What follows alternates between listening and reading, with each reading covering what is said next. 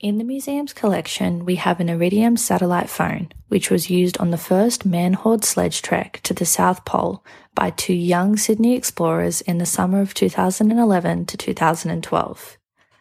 What is iridium, other than a metallic element, and how does it work? First, let's look at a bit of history. There has always been a desire to be able to communicate from remote places like the frozen spaces of Antarctica, the deserts of the world, or the middle of oceans. From the earliest days of radio, it became possible to communicate over very long distances beyond line of sight using short wavelength radio signals. Usually, this relied on bouncing signals off the Earth's ionosphere. What's that, you might ask? Well, it is layers of ionized or charged atmosphere high above the Earth's surface, caused by radiation from the sun, and is particularly active at times of high sunspot activity. The first notable success of this method of communication was, of course, in the rescue of the survivors of the sinking Titanic in 1912. Until the advent of satellites, this remained the only means of long-distance mobile communication. However, it required larger antennas and needed careful selection of operating frequency, which was very much dependent on time of day and the sunspot cycle, not exactly portable or always reliable.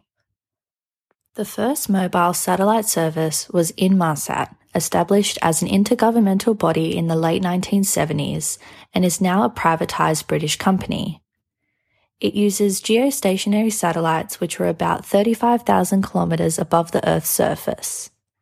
Coverage of this system is affected by geographic obstructions, obscuring line of sight from the satellites, making the service better suited to ships and aircraft. We are now used to cell phones which have been with us for decades. Wouldn't it be nice to have a mobile phone that could be used anywhere on the Earth?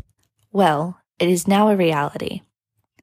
In the early 1990s, a system or constellation of low Earth orbit or LEO satellites at distances of about 780 kilometres above the Earth began to be introduced. They became commercially operational in 1998. The satellites orbit in about 100 minutes and are only seen by a subscriber's phone for up to 7 minutes. This means that the subscriber's phone has to have a protocol to enable handover to a new satellite as the old one disappears from view. In cell phone networks, the subscriber phones can move around connecting to a nearby fixed base station.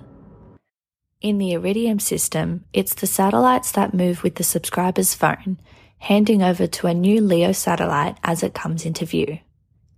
The system is operated by the US Iridium Corporation. Why did they choose the name Iridium? It turns out that the theoretical optimum number of satellites is 77, which is also the atomic number of the element iridium. Since Iridium's beginning, there have been many new satellites launched and many retired. Today, the constellation numbers 66 satellites.